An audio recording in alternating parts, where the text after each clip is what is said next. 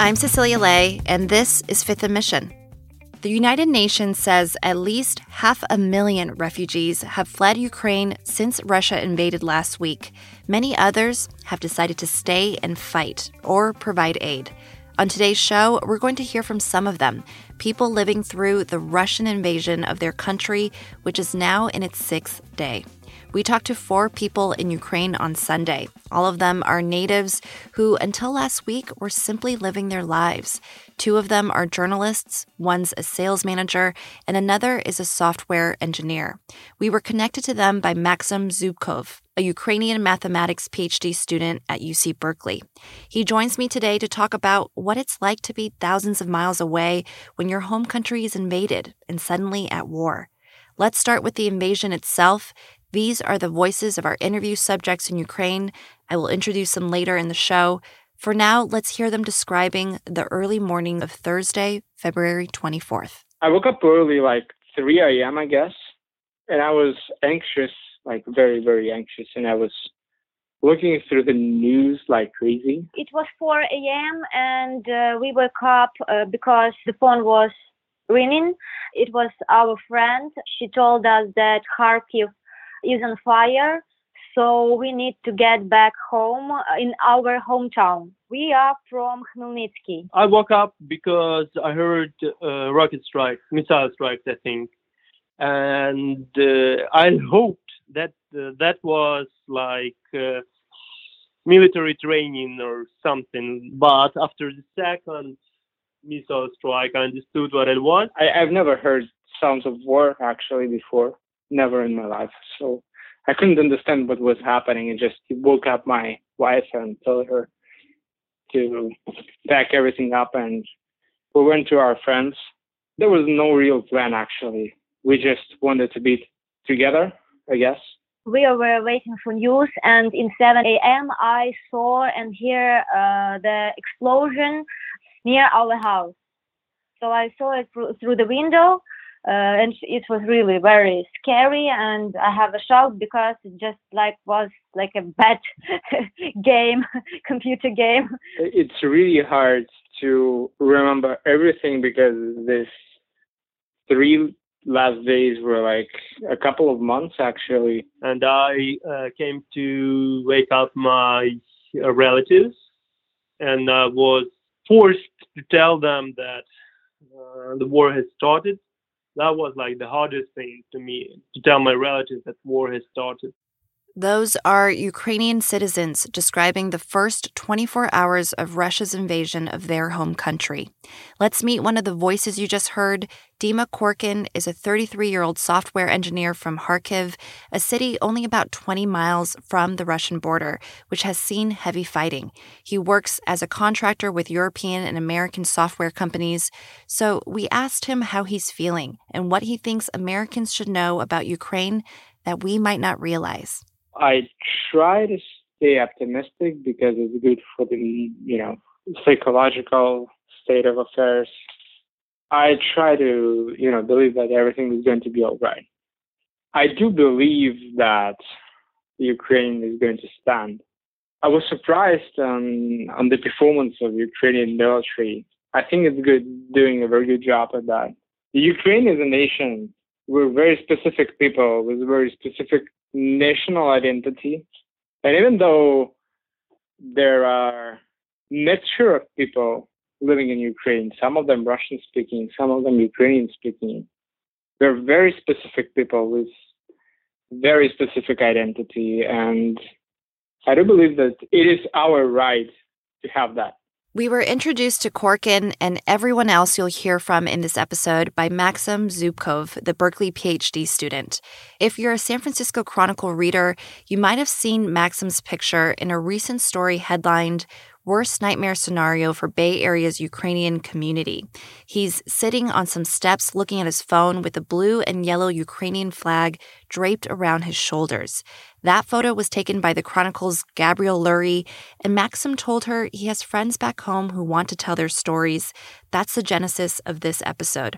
Maxim arrived in the U.S. in 2013 during Ukraine's Revolution of Dignity, which resulted in the overthrow of the pro-Russian government of President Viktor Yanukovych in 2014.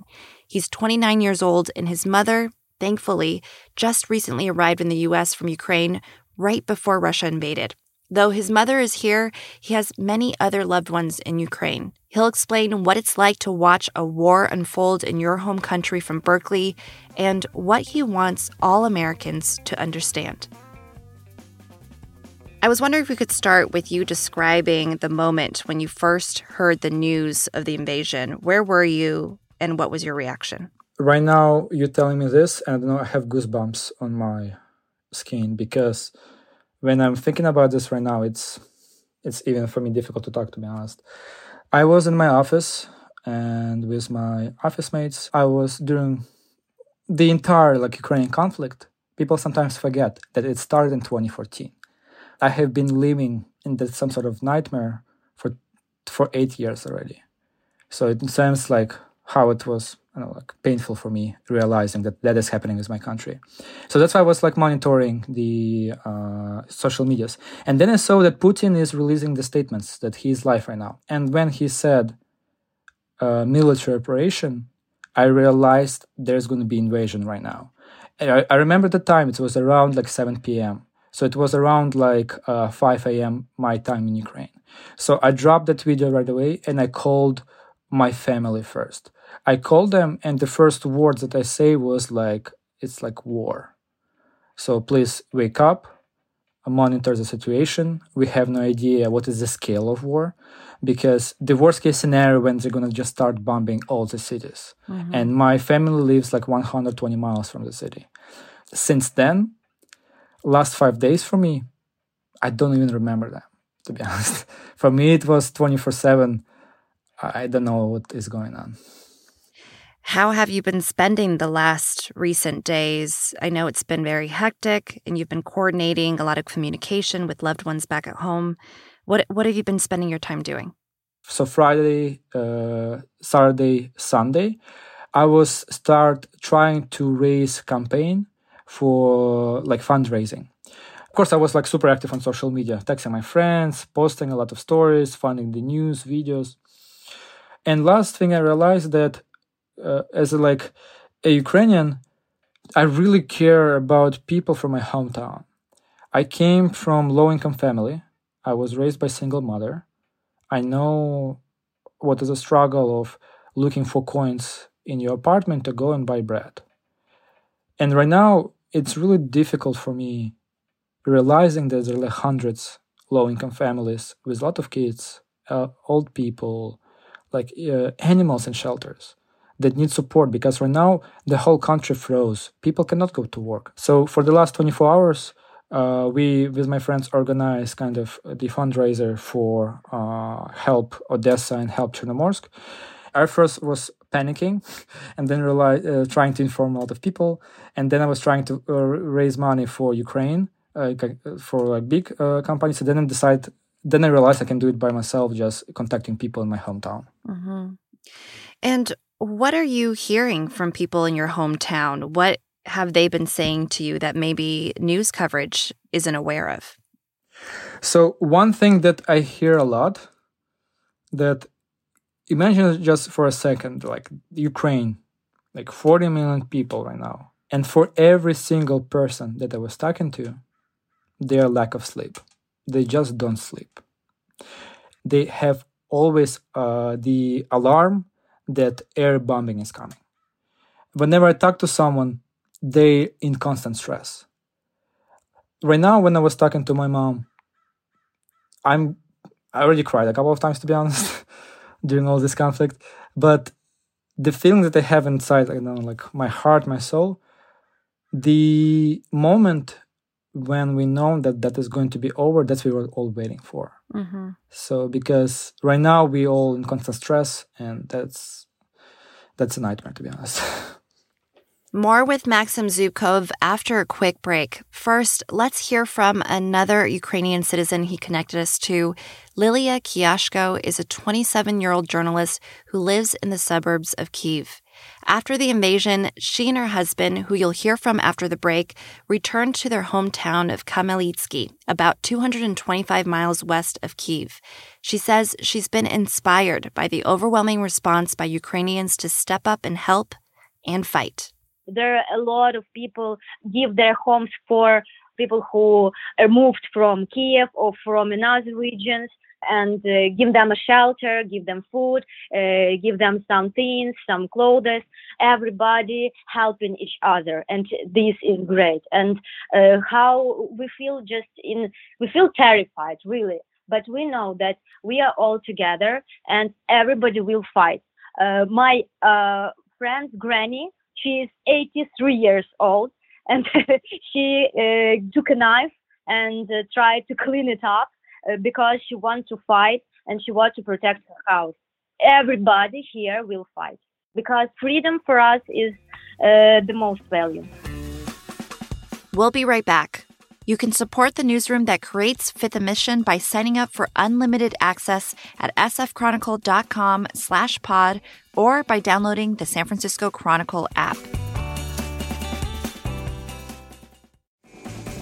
Before the break, we heard from Lilia Kiashko, who described the will of Ukrainians to step up and fight. Her husband is Dima Kiashko. He's 31, a sales manager for a logistics company.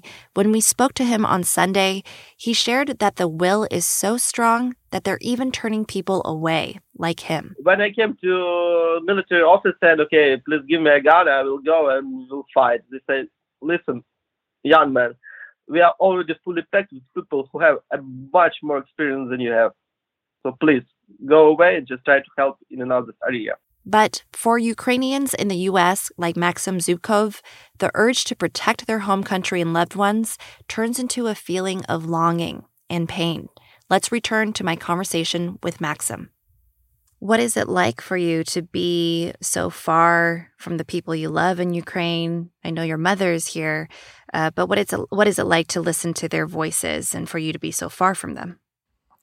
So, first thing that I wanted to do is to buy a ticket to Poland and to fly that night and either go to border, cross the border, I don't know. And then I realized that the best what I can do right now, try to help from here. My nightmare right now, to be honest, when I either message my family members or message my friends who are in the hotspots, message like my girlfriend there, when they don't respond to my message within an hour, 2 hours, I'm not like starting panicking, but I'm in constant stress because every time when I woke up or when I go to sleep, to be honest, I don't want to sleep because I'm really scared to wake up and read terrible news. Yeah. And another like interesting fact, I was in Ukraine from December 29th, 2021 till February 11th. I supposed to go back to the United States on January 29th, but I got COVID and my flight got delayed by 2 weeks. Wow. So I was there recently. Yeah. I saw everything. Right. I saw how Ukraine has changed in the last 8 years. Yeah. And right now, for me, it's crazy that there is war. Because Yeah, you were there so recently, you can picture what the situation could look like because you were just there. When you say you wanted to buy a plane ticket to go to Poland and cross the border, can you describe that feeling or that urge to do that? What's motivating that feeling?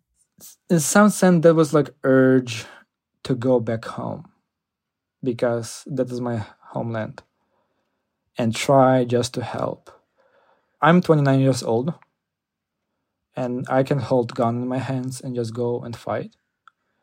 But I never hold gun in my hands and I try to shoot and I'm a bad aimer, to be honest. So, and then I realized there's another way how we can fight. If the situation is going to be critical, I'm going to go and do that. If the situation is going to be really critical. So basically that was just urge. I just wanted to go and be in Ukraine to be on a site and help there. We're hearing so many compelling stories from Ukraine right now, especially how deeply committed people are to defend their country, people standing in really long lines to volunteer, even grandmothers defending their own homes. What has it been like watching Ukrainians step up and defend their cities in this way? Yeah, so that's probably one of the things that people are surprised, because I was constantly monitoring the news, what is officials in US are saying. Ukraine is going to fall within 72 hours. Right now, it has been more than 100, I think 10 or 112 hours. Even Russians are surprised. Everyone's surprised.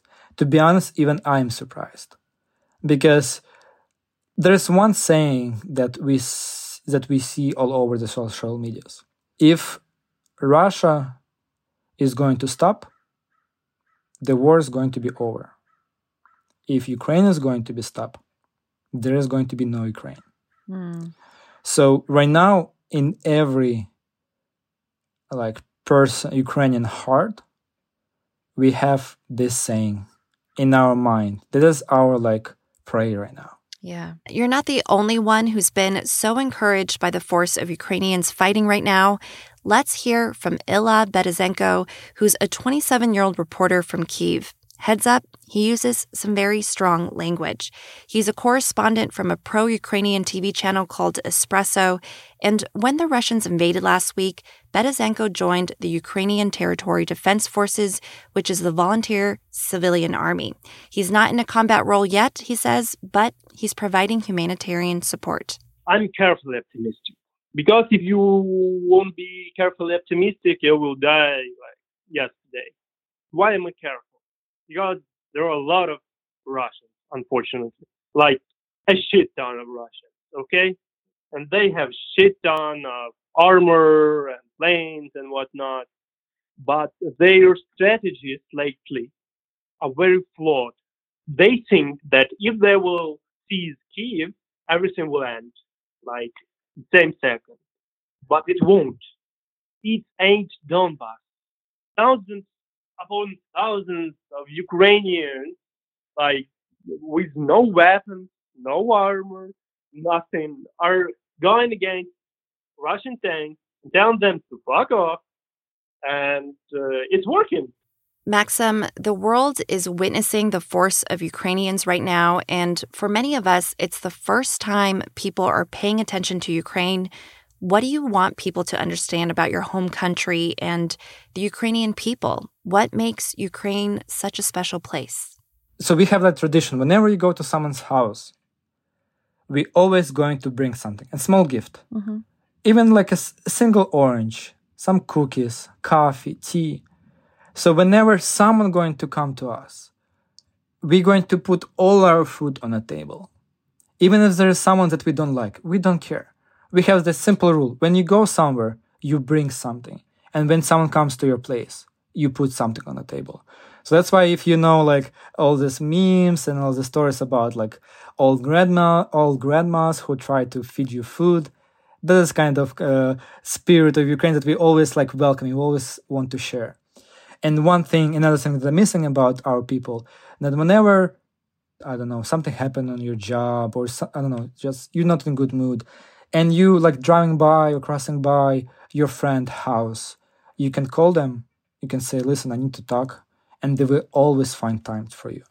And here sometimes I'm really tired, to be honest, when I'm trying to talk to my friends, I really need help, and they're sending me the appointment, the availability time and stuff where they can talk. So that's why I want to say that we're really welcoming. So if you have a Ukrainian friend, then you for sure know that. How have you been feeling? I mean, do you feel like you've been supported by the local Bay Area community? Oh, there's to be honest, a completely different story. Because I'm really, really, to be honest, disappointed by UC Berkeley and by my university. As I mentioned before, it was already more than 110 hours. It was already 5 days in 4 hours. And UC Berkeley officials hasn't released any statement, just realize this, any statement about that conflict. Whenever something happened on a smaller scale, we receive emails For me, as a UC Berkeley student, it really hurts me because this conflict affects everyone. I went there to Instagram page, not a single post about Ukraine. So I am really, really disappointed. When we talk about freedom, when we talk about democracy, you need not only say something, you need to do something. I just want to ask one simple question. Why the statements hasn't not been released within 5 days? And my second statement that I want to make clear, any statement that is going to be released after 5 days, it's already too late. So, and I want to see not only right now some kind of support that we with you, Ukrainians, and all the stuff. I want to see some action. I want to see how they're going to outline the steps, what a regular US citizen can do to help Ukraine. Berkeley, that is like where's like the standpoint of democracy, the standpoint of freedom.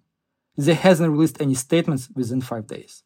I'm sorry for this like long speech. I just want trying to communicate the pain. Yeah.